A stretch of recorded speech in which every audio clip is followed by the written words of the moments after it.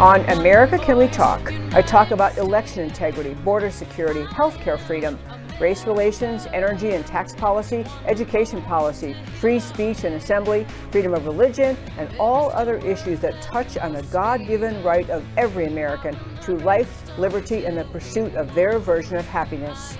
Stay tuned.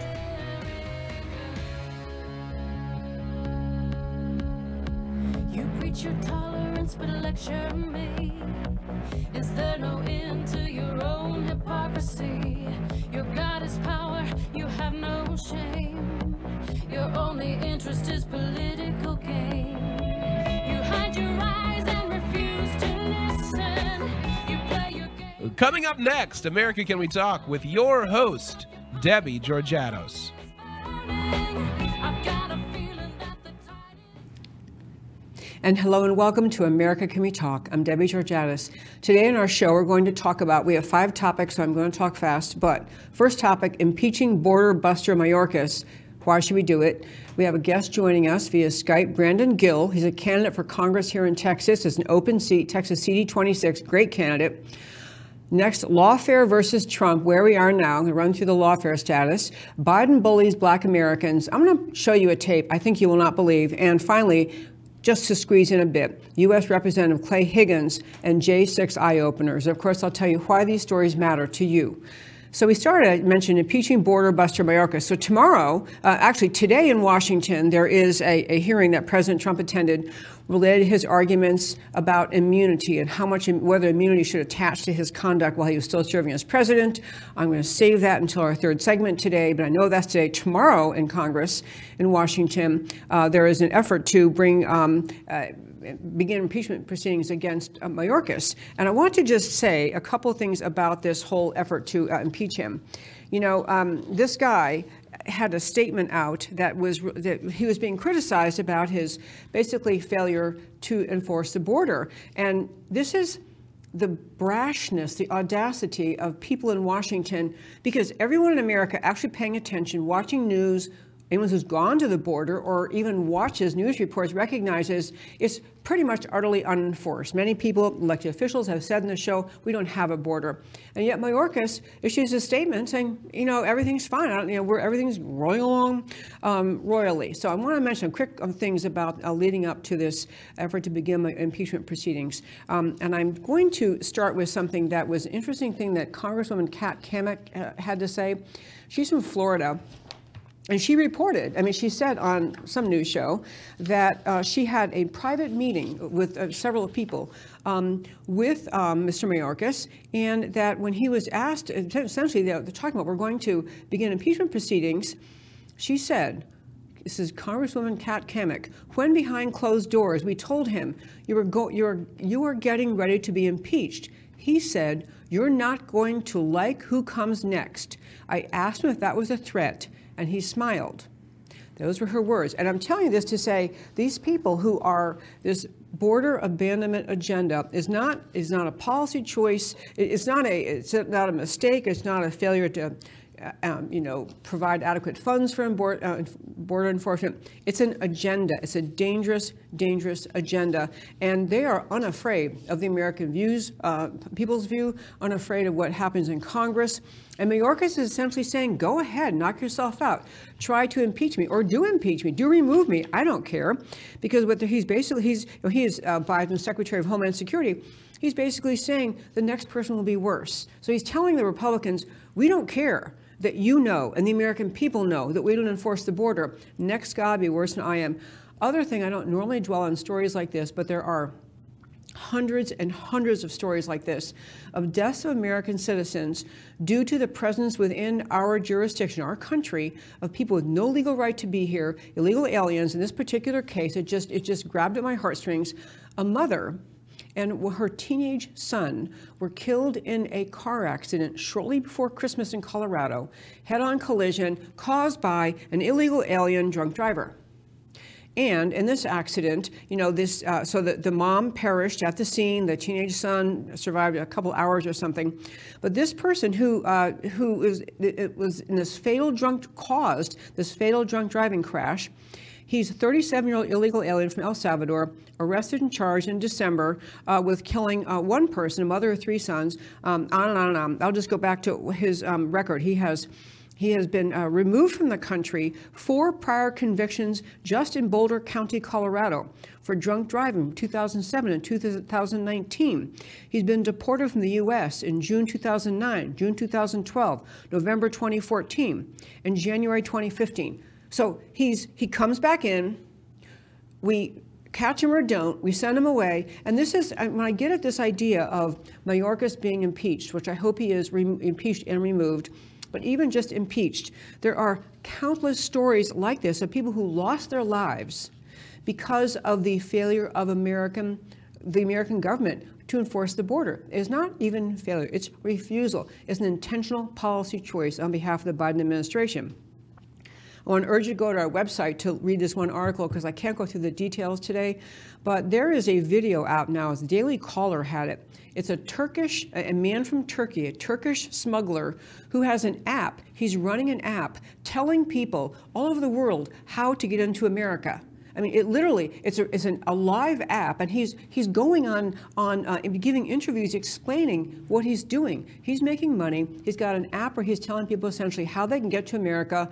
You know, step 1, step 2, step 3, go here. Of course, it costs him a bunch of money, but he's at the border giving interviews saying, yeah, look at all these people. I mean, we are being mocked and ridiculed and laughed at. And speaking of that, Mexico, there was a meeting just last week between Joe Biden. Basically, he went down to talk to the Mexican President Obrador. And the basic point of this, well, my telling you this morning today, is that Mexico looks at the feckless fool who resides in the U.S. White House, who at 1600 Pennsylvania Avenue, the President of the United States, and he realizes that Biden is not trying to protect the border. Biden doesn't really care what's happening, but this show, you know, the stunt trip to run down to Mexico and say, we're securing Mexican assistance, you know, the answer that he got from the Mexican president, Obrador, is that, oh, you want our help in enforcing the border? We need $20 billion more. Mexico is saying to America, if you want our help enforcing the border, $20 billion more. He wants money coming of American taxpayers down to Mexico, who even knows how they'll use it. But my point in telling you that is that this is a situation where it's not just that American lives are threatened. It's not just that we're losing the any sense of citizenship and enforceable border and the meaning of American citizenship. The world, most especially our southern neighbor in this story, laughing at the just utter foolishness of our entire government, our administration. So they have people testifying tomorrow, starting tomorrow, in Congress at 3 state attorneys general. And they are from Montana, Oklahoma, and Missouri. And basically, this is the kickoff of the hearing to attempt to impeach Mayorkas. And this is not even border state people. These aren't even border state attorney generals. These are attorneys general, rather. These are people from other states who are just saying the border being unenforced, the southern border, is impacting our communities. We have crime problem, drug problem, affording healthcare problem, education problem, this problem of illegal aliens with no enforced border pouring into these non-border states. And these people are there testifying about that. And I'll just close the first 5. Actually, one more quick point about this. There's a big protest going on in Germany.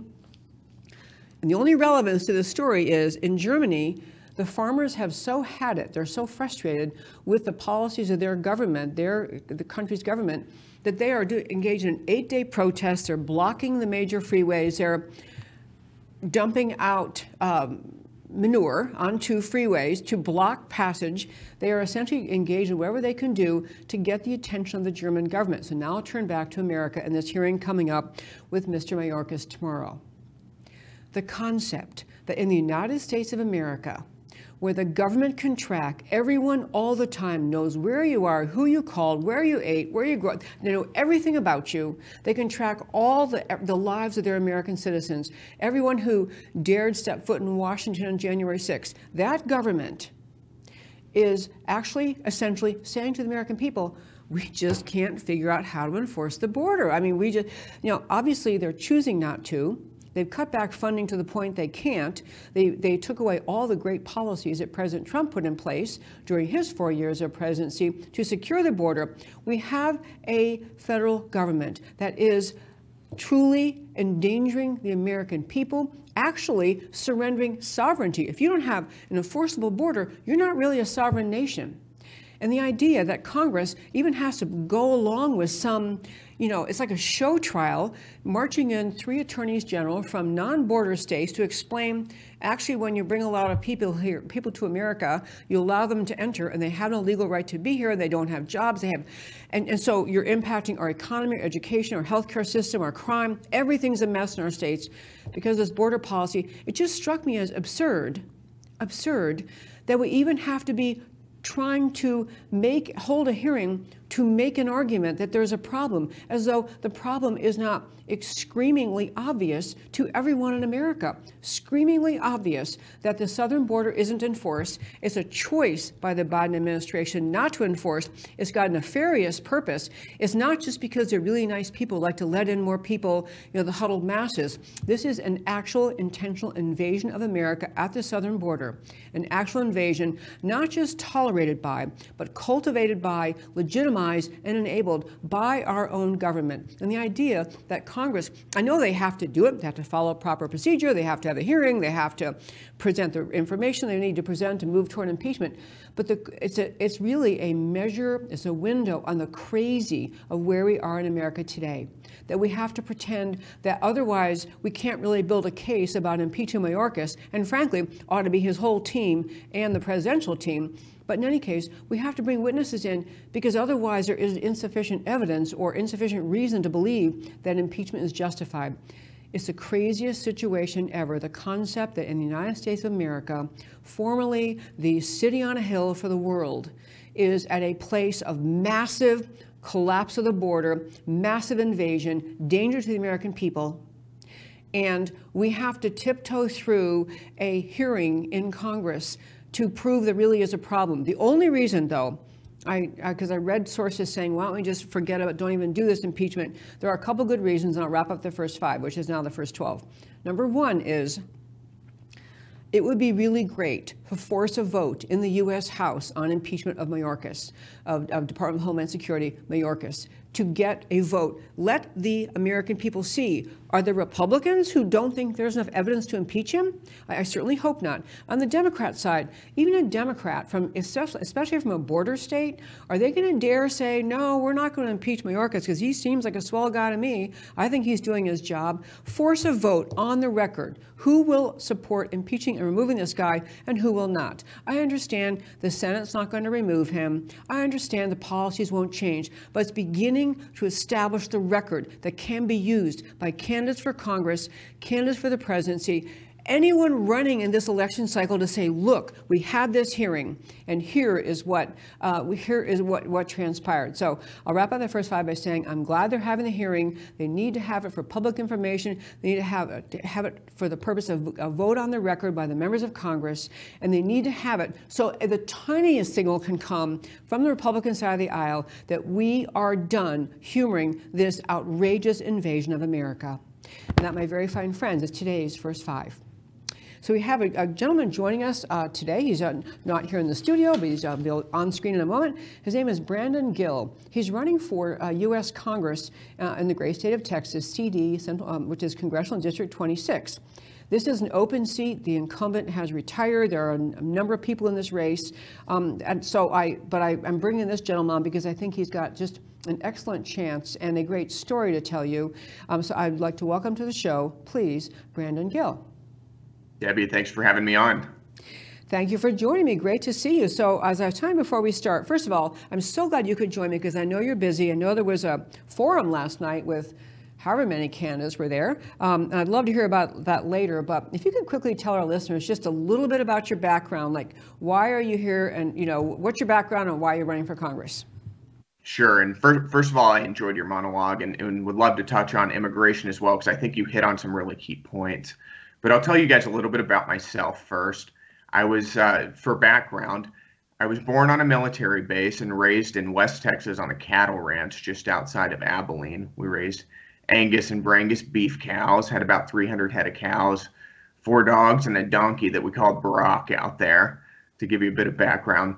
I from there graduated from a rural public high school with about 24 students in my graduating class, and providentially made my way up to college in the Northeast, which is where I met my beautiful wife, Danielle. We've been married for about 6.5 years now. We just had our first little daughter, Marigold, who's 5 months old, which is a lot of fun, tons of fun. At Dartmouth, very liberal school. This is where we went to college. Very liberal school, very secular school. Spent my time there either leading a Christian ministry called Christian Union, which I grew to be one of the largest student groups on campus. And whenever I wasn't doing that, I was running a college newspaper called the Dartmouth Review, which was the rabble-rousing conservative paper out there. So left that and worked in finance, had a very successful career in finance. And the problem is I could, doing my thing, I was living the American dream. I made it from a West Texas cattle ranch to sort of the apex of finance, but I just couldn't stand to sort of sit on the sidelines as the left was destroying this country, whether it was destroying the economy or just ripping apart our country's social fabric, and frankly, ripping apart the Constitution in the process. So I left that so that I could get back into the conservative fight, and I started a conservative media business, initially as an agency to help conservative influencers navigate censorship, which by early 2021 was very widespread. And then after that, I started a conservative media outlet called DC Inquirer, which is a pro-Trump, America First news outlet. And I started it, frankly, so that we could go to bat for President Trump every day, because as you and I both know, the right-wing media doesn't always get behind Trump the way I think that they should. And the left-wing media is just swinging punches at him nonstop. So we started that just so that we could support President Trump and other good patriot fighters in Congress and elsewhere. Whenever I wasn't doing that, I was working on movies with my father-in-law, Dinesh D'Souza. I was a part of making 2,000 Mules, and then I was an executive producer at Police State. You asked why I was running, and we can touch on that a bit more, but one of the questions that I would always get, especially after we made 2,000 Mules, was people would watch it and they say, wow, look at what the left is doing to this country. And our question now is, how do we respond? What do we do to push back against this? And my answer is I'm running for U.S. Congress so that we can fight the left there. Love that. And I will say, I was going to definitely talk about 2,000 Mules and Police State. Your father-in-law, Dinesh D'Souza, is just clearly on the right, just a revered filmmaker and advocate, and has just a very insightful way of speaking. He draws people in because he explains things well. It's just wonderful. So I will tell you, on the subject of I'm going to do 2,000 Mules first. On the 2,000 Mules, it was really great. I'm heavily immersed in politics. I read a lot, so I was pretty familiar with much of the efforts that have been made to use mail-in ballots and how they were fraudulently, they concocted COVID, so we had to have the ballots and all that happened. But the 2,000 Mules film, giving a visual and giving the camera angles, you see people running up, stuffing ballots in. For people who don't like to read, or don't have time to read, you just sit and watch that film, 2,000 Mules. It is still groundbreaking and timely for people to watch now, to get to the idea, this is the level of corruption in our election system. I find it staggering. Great film. So you were involved in working on that one. Mm-hmm. Yeah. And so did you already kind of know it all, or did you learn? You must have learned a lot while it was going on. No, and that was a really wild one. I think after the 2000 election, we all kind of knew that the election was stolen. It's just that we weren't able to put our finger on what exactly happened with the sort of analytical precision that we needed.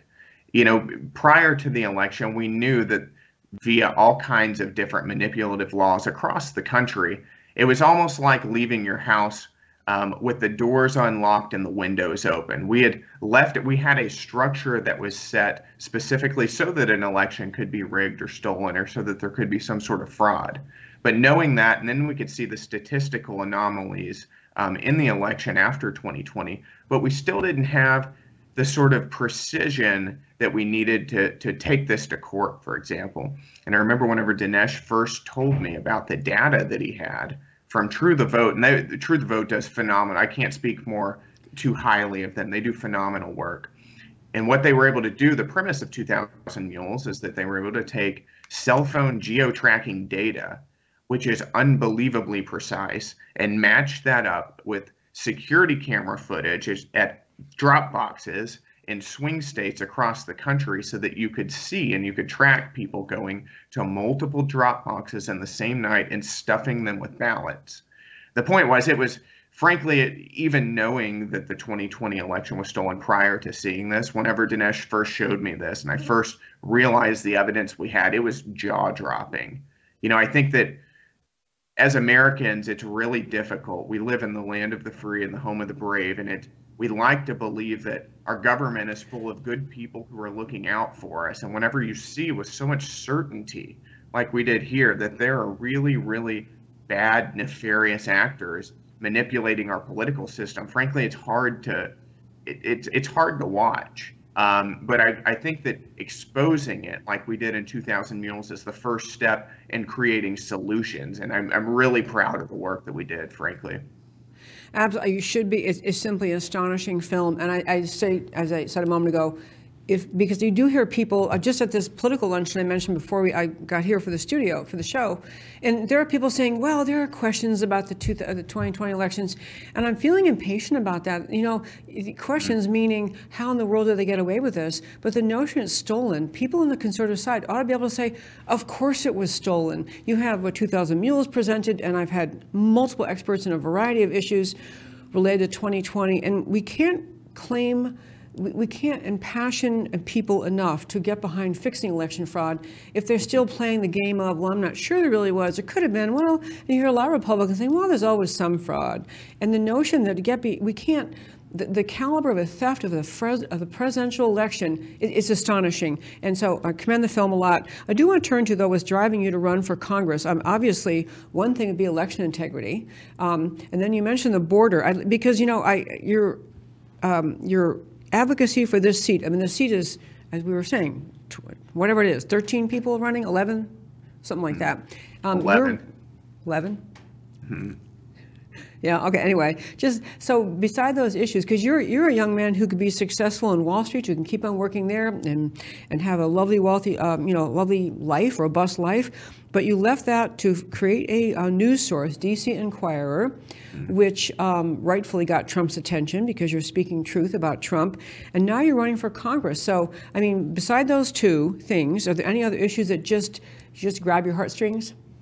Well, there are several. I'm 100% pro-life, and I think that conservatives need to be pro-life. And frankly, it was great to see President Trump was the most pro-life president we've had in my lifetime. So that's a big issue to me. But you asked why I'm running for Congress, and I do want to come back to election fraud if we have a chance. The way I see the state of the country, and we've seen this for a little while, is we've got open borders, we've got an economy that's collapsing, we've got crime is spiking in our cities, our heartland is being gutted with jobs being shipped overseas. We've got Democrats trying to put dirty books in our little children's schools and trying to do gender mutilation surgeries on young children. It's disgusting. And if you look at the state of the country, the question that you should ask is why are we in this position? And one reason is because the left has gone further and further and further to the left. They're radicalized, and they hate this country, and they hate the people who live in it, frankly. But the other reason is that we have had a Republican Party who has been living in the 1980s and the 1990s for far too long. In other words, we have a Republican Party who is putting up no meaningful opposition to the Democrat Party, who's living in the past. They're living in the good old days of Tip O'Neill, whenever they thought that the Democrat Party was full of the Tip O'Neills who could compromise with Republicans, the good old days of the blue dog Democrats. That's who the Republican Party today thinks we're up against. And the reality is that the Democrat Party of the blue dog Democrats is dead, and it's gone, and it's been gone for a long time. This is the Democrat Party that doesn't embrace safe, legal, and rare, which I disagree with, by the way, but at least on its surface sounded somewhat sensible. Today is the Democrat Party of not only shout your abortion, but if you are a pro-life activist, today's Democrat Party is going to weaponize the FBI and have them bust your door down at 6 a.m. on a Sunday morning with guns drawn, pointed at you and your young children. In other words, this Democrat Party is so radical, so leftist, that we've got to get people who are actually going to fight against them. Because if we're going to play politics the old ways, the days whenever we could sit down and have a beer with the Blue Dogs, we're going to lose this country. And that's why I'm running. Because more than anything in Washington, we need people who can fight, who have some backbone and will stand up to the left and actually represent the people of their district. I think, and I know I'm going on for a little while, but one issue is the 2020 election that's really important.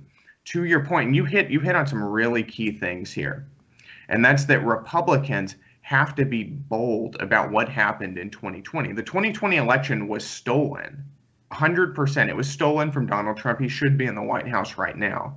And if we're not willing to admit that, with what urgency are we going to pursue election integrity reforms that are desperately needed? Things like voter ID laws, getting rid of mail-in ballots, getting rid of the machines. If we can't have a clear eye about what they did in 2020, we're not going to pursue these things aggressively. And it's sad to say, but I think that I'm the only person in my race who will say unambiguously, without doubt, the 2020 election was stolen from Donald Trump. Amen to that, and I could not agree more. May I ask him, can you put his Chiron back up, just so we can be sure? Okay.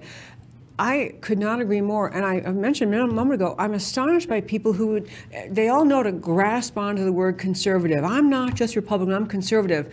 But when it comes to taking position on hard issues, like, or I don't mean they're hard to solve or hard to understand. They can bring the darts and arrows and attacks from the left if you say them. The 2020 election was stolen. We haven't done anything in any state sufficient to prevent that from happening again. We have not had one state step up and do all that needs to be done, which is eventually get rid of the machines.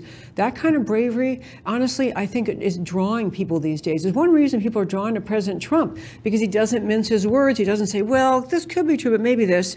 He says what's true, and literally millions of Americans are saying, yeah, that guy. I want that guy because he's telling me the truth. So love that. And also, again, leave that Chiron up. I'm sorry, if you would be, just for a moment for our happy listeners. So we're speaking with Brandon Gill. Now, I want to make sure I said his website correctly. BrandonGillForCongress.com. BrandonGillForCongress.com. Or you can get him on Twitter at Real or X at Real Brandon Gill. I would urge you to follow him, read his website, follow what he's saying on Twitter, because this is how you begin to get to know a candidate. I do not have time between now and the primary to get all the other candidates in. I'm trying to get a lot of state rep candidates in, but I was so impressed by what I read about you and what I understood, frankly, from your mother-in-law about how great you are. So I really wanted to have you on, and I'm so glad I did. I commend you for running. I thank you for running, because it's very hard to run. I mean, any kind of race is hard to run. And you just have to have a thick skin, decide you know who you are, what you think, say who you are, and take the results as they come. But I just can't commend you strongly enough for running, and thank you for joining me. Any last shot to tell people about your campaign, and then we'll wrap it up. Well, thank you for having me on. I really appreciate it, and I enjoyed it as well. You can find more information, like Debbie said, about me and my campaign at BrandonGillForCongress.com. And I do encourage you to follow me on Twitter, just because that's a great place to get my raw thoughts on what's happening all across the political sphere. So follow me there. I'm at Real Brandon Gill. Okay, Brandon Gill, thank you for joining me. I'm gonna keep an eye on your campaign. Thank you for joining me. Thanks for having me. Okay, my very fine friends, I'm going to try to hit on 3 more topics, but we can do it. We can do it. One I want to hit on, I mentioned in Washington today, there's has been now, it's actually over now, a hearing in federal appeals court to deal with the issue that Donald Trump raised regarding presidential immunity. The things he's being prosecuted for, to be very clear, we're talking about presidential immunity is the idea that when you're serving as president, you are immune from, meaning cannot be charged with a crime or sued for actions taken within the course and scope of your elected office. And basically that is usually viewed broadly. I mean, you're doing your job. You're not supposed to be subject to prosecution or to civil litigation. So What is happening today, happened today in Washington. President Trump chose to attend the hearing in Washington at Federal Appeals Court on his argument about presidential immunity. And so there's, to be precise, so he's being prosecuted in Washington, D.C. Over the issue of the of January 6th, what happened on January 6th. That prosecution's ongoing, and that's what Jack Smith is prosecuting. He's also being prosecuted in state court in Georgia over alleged interference. This is with this Fannie Willis lady, prosecutor. And by the way, a small aside, Fannie Willis got herself in a little bit more, maybe more than a little bit of trouble. Fannie Willis, as it turns out, was having an affair, an illicit romantic affair with the person that she appointed and is authorizing the payment to, a guy named Nathan Wade. She's paid him $654,000 to prosecute Donald Trump. So Georgia court, DA Fannie Willis is now being charged in papers that another defendant has filed asking the court to dismiss charges. But basically, turns out Fannie Willis awarded her boyfriend the job of prosecuting her, kind of secret lover type named Nathan Wade. That's the allegation, and has paid him $654,000, part of which they have spent on going on vacations together. So that is the caliber and class of Fannie Willis. But I digress. So back to Washington.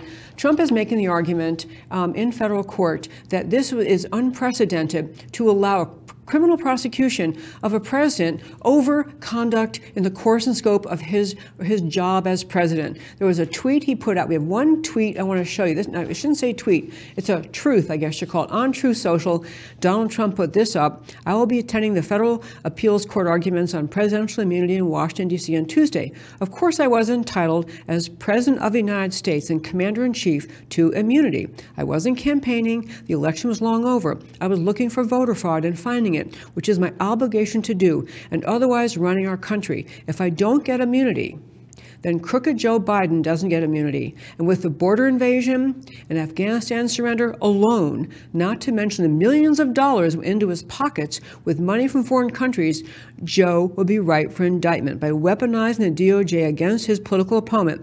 Me, Joe has opened a giant Pandora's box. It is a really consequential question that President Trump is making the point of. And this, I called this segment Lawfare versus Trump and Where Are We Now? I can't run through in great detail, but I want to make the point that President Trump is arguing here is extremely important because what is, in my view, what's happening in all of the cases that involve President Trump, including the Mar-a-Lago documents and the Georgia state-level things and the January 6th episode of January 6th, this is a politicization, using the power of government to politically attack an enemy, for political reasons. This is what the left is doing, in my view. This is what the left is doing in the view of millions of people. And so people watch this stuff, and I want to mention a couple of ways the left is engaging it. So these prosecutions, inane and unjustified.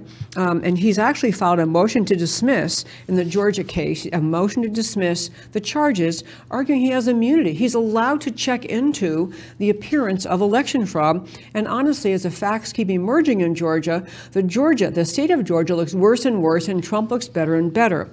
But I also want to mention there's Prosecutor Jack Smith tried to get a quick ruling before the Supreme Court, and they wanted a ruling on the immunity. And he was trying to essentially, Jack Smith, the prosecutor, was trying to shut down Trump's capacity to raise immunity as a defense. And so Jack Smith, tried to go right to the Supreme Court and say, he doesn't get immunity for this, and the court wouldn't bite.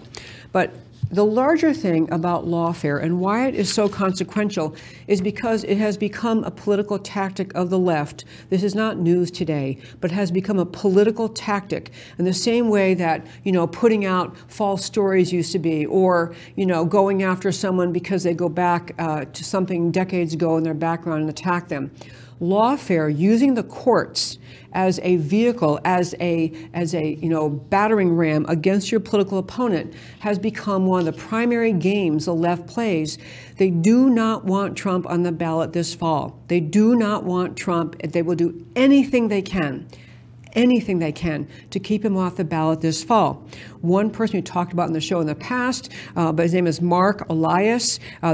He's just a Democrat operative. He has a group called Democracy Docket, and basically their entire point is to attack Trump in every way they can think of, to attack Trump so he and others are part of this effort to go around to various states, try to get the state Supreme Court or some court in that state to rule that Donald Trump cannot be in the ballot on that state for the primary or for the fall election because, this insurrection charge, which he hasn't been charged with insurrection, but hey, those are just vital details they choose to ignore.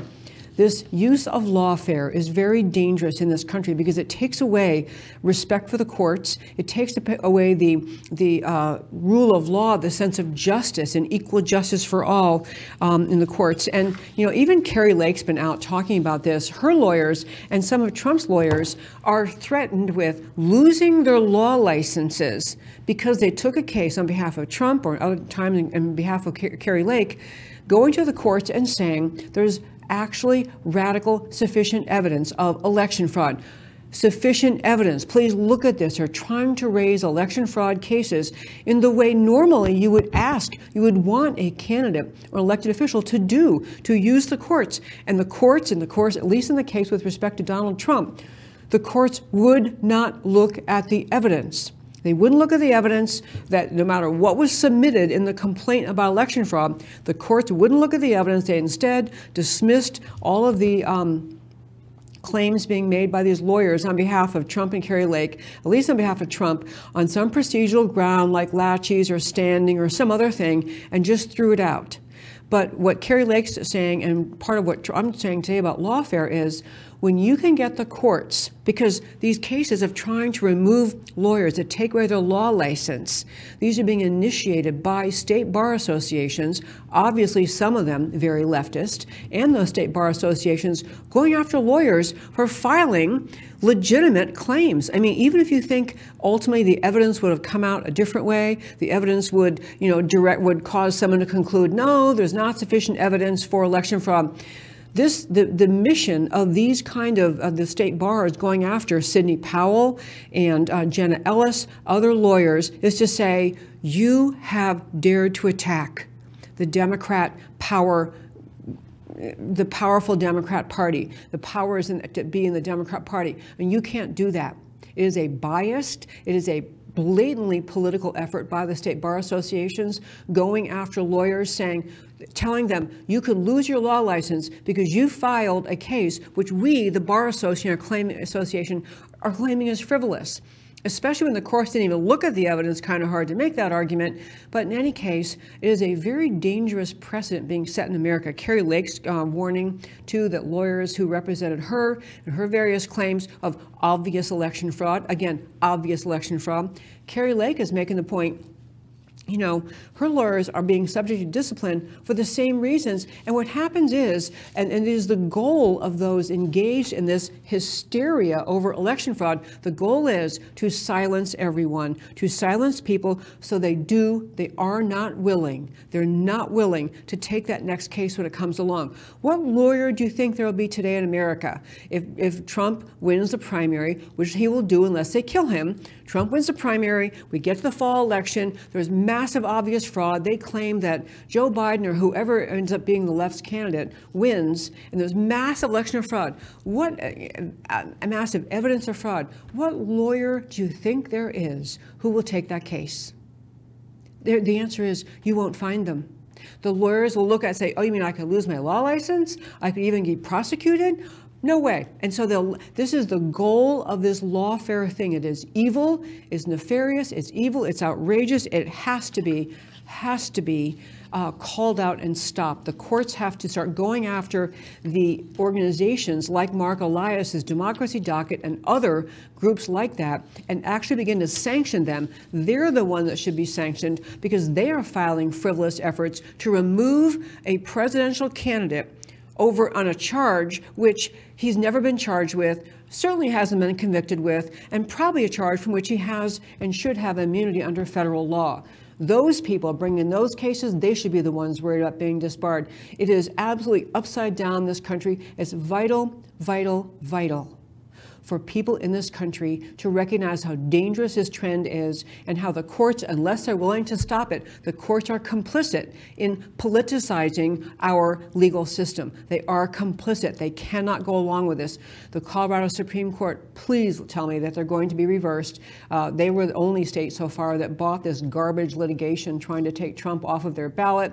As it stands, Colorado has said, okay, he can be on the ballot because we're waiting for the Supreme Court to weigh in. But it will be vital for the Supreme Court to recognize the not just preposterous, but heavily, just deeply damaging effect on the American election system if you can have a presidential candidate that obviously is the one, the Republican Party, the vast majority, he's up 40 points in all the polling against his next opponent. It's who the people want to be their president. Very questionable charges. And if the Supreme Court is going to allow this kind of action to stand, very dangerous precedent for America. One last thing on Trump before I turn to two other quick stories. But one quick thing on Trump. This is just really important to understand about what the let me get this story back up. What the left is doing with respect to Epstein. Quick aside, so the Epstein, more and more of the email communications, other evidence, the Epstein, Jeffrey Epstein, the perverted, pedophile, criminal, disgusting human being, more evidence coming out of what he created, emails, all sorts of communications. And so part of what the left is trying to do is, because Bill Clinton is front and center, women saying, victims testifying, yeah, I was told Bill Clinton likes them young. He's traveled on with Jeffrey Epstein to, I believe, all three of the sites where he engages in, they engage in the most perverse sexual assault and abuse of many minor women. But what the media has been doing is tossing Trump's name in along with Clinton to try to say, well, because then it silences people, or so they think. But you need to understand, I want to urge you to go to our website, americacanwetalk.org, and read the article entitled, at the blog at americacanwetalk.org, read the article, Jeffrey Epstein and Donald Trump. Understand what Trump actually did, which was exactly the opposite of what Bill Clinton did. Trump didn't like the smell of it, didn't like the idea of it, and he's... and Epstein was trying to lure Trump in to get him compromised too. A lot of speculation. What Epstein was really doing, in addition to organizing sexual trysts with underage girls under some degree of duress, and very famous politicians and famous people, was he was gathering evidence. This is an allegation. What Epstein's motive was: gathering evidence to be used against, gathering just blackmail essentially to be used against powerful people. So when they go back to Washington and they're in their office, Epstein can say, hey, by the way, I have a film of you. I know what you did with an underage girl. And so that evidence not only could be used against the members of Congress, but it's also something that was allegedly being done by Epstein. He's being paid to do this by somebody. Epstein's getting paid by somebody to gather to incriminating information so that these people are blackmailable, and some suggestions being made that this was being done by Mossad, by essentially the Secret Service of Israel. I don't know if that portion is true, but Epstein made a boatload of money in no discernible way. No discernible business venture got him the money that he had. Speculation is he was being paid to gather this incriminating evidence. But back to Trump. Trump would have nothing to do with it. And Trump actually issued finally Executive Order 13773. Read about it at our website, americacanwetalk.org, enforcing federal law with respect to transnational criminal organizations, preventing international trafficking. He signed this executive order February 2017. Read that. Trump was not the bad guy in this Epstein thing. It's killing the left. That a lot of their guys were, but Trump apparently was not. Okay, so I still have, I think I can fit these two stories in. I got to tell you, I love doing a show 4 days a week. When I used to be able to do that, I love 5 days a week. However, I'm down to 2 days a week doing this show because I'm running my own campaign for RNC Committee Woman for the state of Texas. RNC Committee Woman for the state of Texas. And it is the website is debbieg4rnc.com. Debbie G, the digit 4, rnc.com. I'd love for you to go there, check it out, check out what I tell you I believe in, all about my bio, positions on strong things. I've gotten many, many extraordinary endorsements by really influential actual leaders, conservative leaders. I'd love to have you read that list of endorsements. I'd love for you to join wherever you are. If you support this campaign, bringing my message about pro-America to the RNC, love to have you do that. So now I have too many stories, not enough time. But I do want to turn to this story. I called it Biden Bullies Black Americans. And the very quick summary is, you likely recall there was a just grotesquely horrible incident that occurred in Charleston, South Carolina in 2015. There was a massacre at a black church, and it was racially motivated. It was a crazy, evil guy who ended up killing, I think he killed 9 people, 10th person injured. All the victims were black. And this was a church, which is the Charleston, it is the Mother Emanuel, AME. If you never know what AME is, by the way, it's African Methodist Episcopal. AME is African Methodist Episcopal Church in South Carolina. And so essentially, there were a church full of people down there, and this horrible thing occurred in 2015. So Joe Biden, who continues, this is why I say he bullies Black Americans. He lies to them about America. He instills fear in their hearts about America. He tries to convince them that this horrible incident, denounced and deplored by everyone sane in America, is somehow part of a more massive white supremacy, mindset that exists around the country, which is another lie about America. We have a quick clip. Biden went down to AME Church. And I'm going to tell you, we're going to play a quick clip of him in a minute. I actually cut out the parts because I don't want to be cruel, where Biden is stumbling, losing his place, looking dazed, like he can't even figure out where he is, and muttering silly things. But I do want you to hear this quick thing he said. We have this quick, if you can play it, Mr. Emilio. It is with great pride that I present to you the man best qualified, the man totally committed to making every American a part of the American dream, Joe Biden.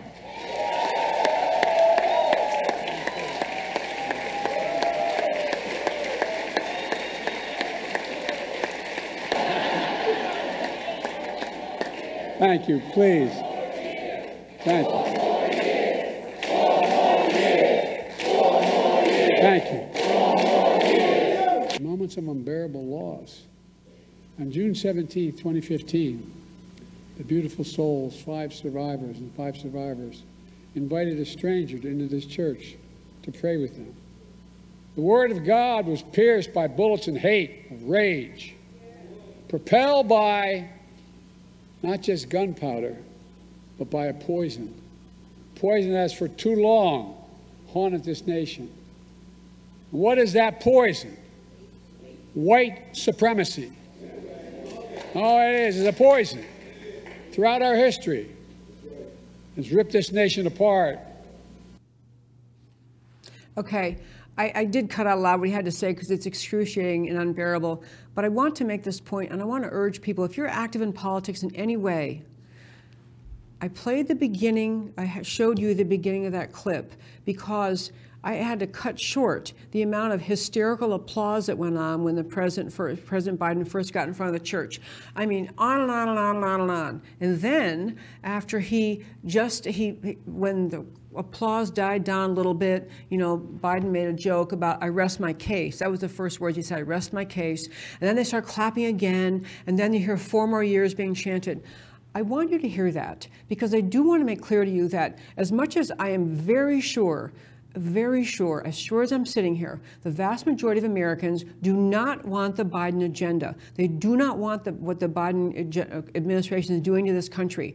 They do not want the destruction of families. They do not want the LGBTQ transgender advocacy agenda. They do not want critical race theory. They do not want the border abandoned. They do not want to surrender American sovereignty to the World Health Organization. They do not want the corruptions of our elections, which always end up benefiting the Democrats. They do not want election fraud.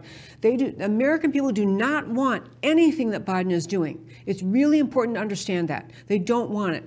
But across this country, we do have segments in this country, we have groups of people in this country.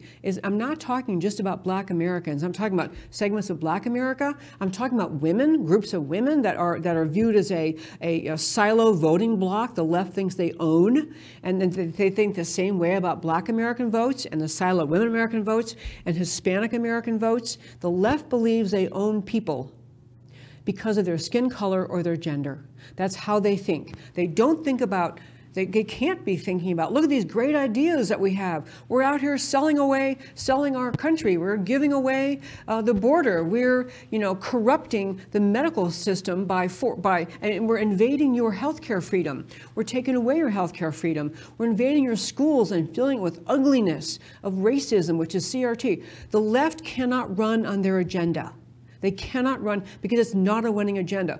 Biden never gets up and says, vote for me. We've abandoned the southern border. We've now got millions of people in this country. We have no idea who they are, where they are, what they do, what they intend to do to us. And many of them include Chinese military-age men with direct ties to CCP. The numbers over 10,000 of just those people. Biden doesn't run on those things. And neither does any other Democrat. Because if they did, they wouldn't ever win. They run on instilling in the hearts and minds of categories of people fear that our society is against them, fear that they are the mental mindset of being a victim. They sell victimhood to various groups. They sell victimhood because they're portraying the whole country around these people are just, out to get them, don't like them, discriminate against them because of their race or ethnicity or because of their gender. They sell fear. They sell division. It is how they get power, how they keep power. For Joe Biden to show up at that church after an incident in 2015, and instead of saying, what a beautiful thing, this is a beautiful church, what a wonderful thing here, we're here together celebrating, all of us denounce racism, we denounce the violence, he uses every bit of history, every instant he can, to sell lies about America. That's who Joe Biden is. And that's what the American left is. It isn't just Joe Biden. He's just following the playbook. It's the same playbook that Hillary Clinton had. It's the same playbook that Bill Clinton had. It's the same book we've had in this country. I mean, I can't even begin to tell you how long. I'm sorry, I'm trying to quick find what I want to tell you next. They can't begin to sell what they sorry about that. The left cannot win with their arguments by telling you what they believe in.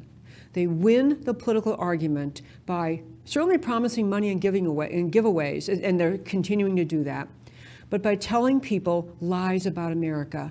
Biden, when he tells Black Americans in Charleston, South Carolina, that America is a country rife with white supremacy, he is lying. And he is a bully, and he is using his power to bring fear into the hearts of people at that church that day, and frankly around the country. There just could not be a more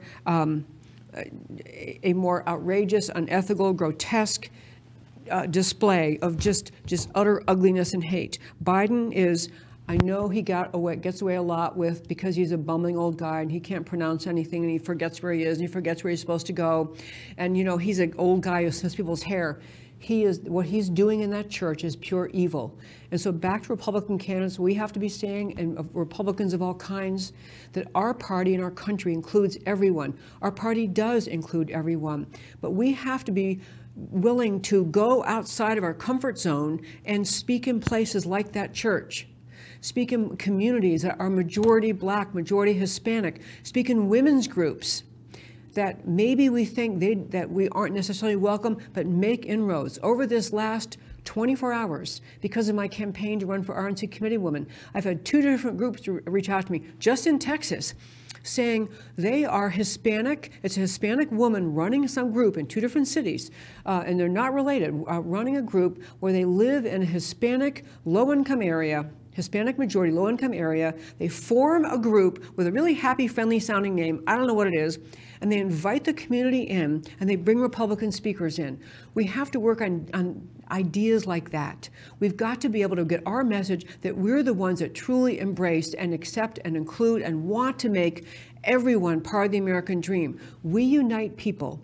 The Republican, conservative patriots unite people around the ideas of America, around the ideas, the promise of America, and the Republican platform, to the extent the Republican Party follows the platform, which they don't always, but the Republican Party is identical with the founding ideas of America. That's what the Republican Party is, what it stands for, what its values are. And as candidates, the way for us to reach out to more people in the party is to work on trying to find groups like these two women who reached out to me. I'm going to go speak at both groups. I can't wait, because I want to tell them that we, on the Republican side, we believe in their rights. We believe in everything they believe in. They've just been lied to by the Democrats about what the Republican Party stands for. I'll be doing more on this, but I'm going to hit one last story, which just, because I couldn't just leave it alone entirely today. We'll come back to it more, but the quick story you probably all saw, that U.S. Congressman Clay Higgins, who is from Louisiana, I think, he was interviewed by Tucker Carlson, and he's been heavily involved in the now in this time in this congressional cycle, involved in the investigation into what really happened on January 6th. He dropped a few bombshells on Tucker's show, and I just want to tell you what they were, because it matters as we move forward. January 6th is another cabal of lies the left has cooked up, and it's incumbent on Republicans to speak the truth. So what Clay Higgins had to say, he's the one, by the way, who was examining Christopher Wray, the FBI head, in Congress, and asked him, were there FBI agents embedded in the crowd on January 6th? Were FBI agents in the building? And Christopher Wray, mumble mouth, can't tell the truth if it, if it hit him over the head, he just can't tell the truth. Mumble mouth didn't answer, said something, I don't even know what he said, it doesn't matter, he wouldn't answer. But what this guy is saying now, Clay Higgins, is that he asked Christopher Wray that because he already knew the answer. Clay Higgins, already knew the answer. Yes, there were FBI agents embedded. Yes, said he, the FBI agents were in the building, in the Capitol, before the Trump supporters were in the building. So you got FBI inside the building, dressed as Trump supporters, so they look like they're the troublemakers. And when the Trump actual supporters, the doors open to them, they come in on January 6th. This is how far the FBI went to set up the American people, to set up the Trump supporters to be harmed. And the last thing I'll tell you about this before we turn to why it matters to you is he was asked in this interview, Tucker Carlson asked his U.S. Congressman Clay Higgins, how many FBI assets were there in the crowd on January 6th? His answer, well over 200.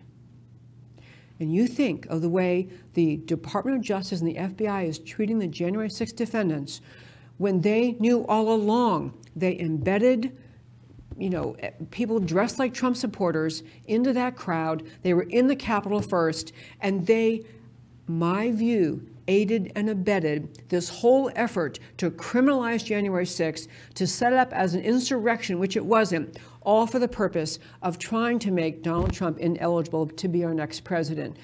It was a setup, my very fine friends, from the beginning. Okay, we close every show by talking to you. I close every show by telling you why the stories we talked about today matter to you. So we start our show today. There are not two sides to the border security issue. The Biden cabal is not incompetent or innocently mistaken. Overrunning the southern border is a deliberate plan for overthrowing America as founded. It's nothing less. Hearings to impeach Mayorkas start tomorrow. These hearings are absurdly late. Overwhelming damage has already been done, perhaps irreparable. Mayorkas brazenly warned about impeaching him. You're not going to like who comes next. These people have no conscience, no guilt, and there's just no end to their audacity. Current uniparty elected officials are not up to the calling of the times. Impeaching Mayorkas is a minor first step, long overdue. The American people must clean house to get a government worthy of them. Lawfare versus Trump, where are we now? From Conservative Treehouse, lawfare is a construct for media consumption intended to manipulate public opinion. Cases being pursued against Trump are baseless, pure banana republic behavior. Question, why would an incumbent who's got 8 million votes be determined to put Trump behind bars? Because Biden knows, I'm going to repeat that. Why would an incumbent who supposedly got 81 million votes be determined to put Trump behind bars? Because Biden knows he didn't get remotely close to 81 million votes. He was installed against the will of the American people. The American people want him out of the White House now. Trump, as always, is the only fierce fighter. He's moved to dismiss the Georgia lawsuit. He's openly pointing to immunity issues surrounding Biden's actions around the border and Afghanistan. Fani Willis's romance money scandal exposes further moral rot behind lawfare. Americans must insist on restoring the rule of law. On Biden bullies Black Americans, Biden's appearance at a Black church in the South to lecture about the allegedly pervasive evidence of white supremacy in America is unconscionable. Deliberate deceit intended to manipulate, and it is insulting to the intelligence of Black Americans and all Americans. Watch The Fall of Minneapolis on Rumble. You've got to watch this film, my friends. The Fall of Minneapolis on Rumble, among other channels, the truth of the George Floyd story and the Derek Chauvin trial. Americans have been herded into mindless allegiance to false narratives about race. These false narratives are maliciously intended to foment fear, division, and hatred. Truth will set Americans free. But are there American leaders willing to speak the truth? And finally, the U.S. Clay Higgins and the J6 eye-openers. Louisiana Congressman Clay Higgins, a former police officer, sat for an hour-long interview with Tucker Carlson regarding J6 evidence Higgins has personally seen. Key takeaways: federal agents inside the Capitol before any protesters, dressed as Trump supporters, and acted as guides to get protesters to key locations for inflammatory photo ops, for example, in Pelosi's office. 200-plus federal agents, undercover, disguised, were at work at or around the Capitol on January 6. Americans are arriving at the inescapable conclusion the J6 protest was deliberately orchestrated into an insurrection narrative to destroy Trump and Trump supporters and seal the steal of the 2020 election. That, my friends, is our show for today. I want to urge you to tune in to America Can We Talk on Tuesdays and Thursdays at 3 p.m. This coming Thursday, we have Dr. Brian Ardis joining us in studio. He was the doctor who exposed for all the doctors in the nation the fraud of what Dr. Fauci was pushing, remdesivir, as the only permissible medication to be offered to COVID patients. And what our guest in the show, Dr. Brian Ardis, exposed was that remdesivir had performed horribly in all of the experiments that Fauci was pointing to and relying on them. So anyway, he's a great, plus he's been way down the path on Big Pharma, exposing what Big Pharma's agenda is. So Dr. Brian Ardis on Thursday. Every Thursday, I have an in-studio audience. If you'd like to join the in-studio audience, you can email me at americacanwetalk@gmail.com, americacanwetalk@gmail.com. Send me an email, put in the subject line, Thursday Show, and then tell me I'll be in Dallas on Thursday at 3. May I come? We do a background check on everyone who comes because we need to be sure we know who's here. We'd love to have you join us, though. So I do this talk show, America Can We Talk. I wrote my book, Ladies Can We Talk. I host an annual Women for Freedom Summit, and I'm running for RNC Committee Woman from Texas. Again, and if you put that little up too, if you would please. Thank you very much, Mr. Emilio. DebbieG for RNC.com is my website for that. I do all that I do to speak up for America, to speak truth about America, because America matters. And I will talk to you next time. Like a crashing wave. Can you hear us now? America, Can We Talk? Truth about America. Can you hear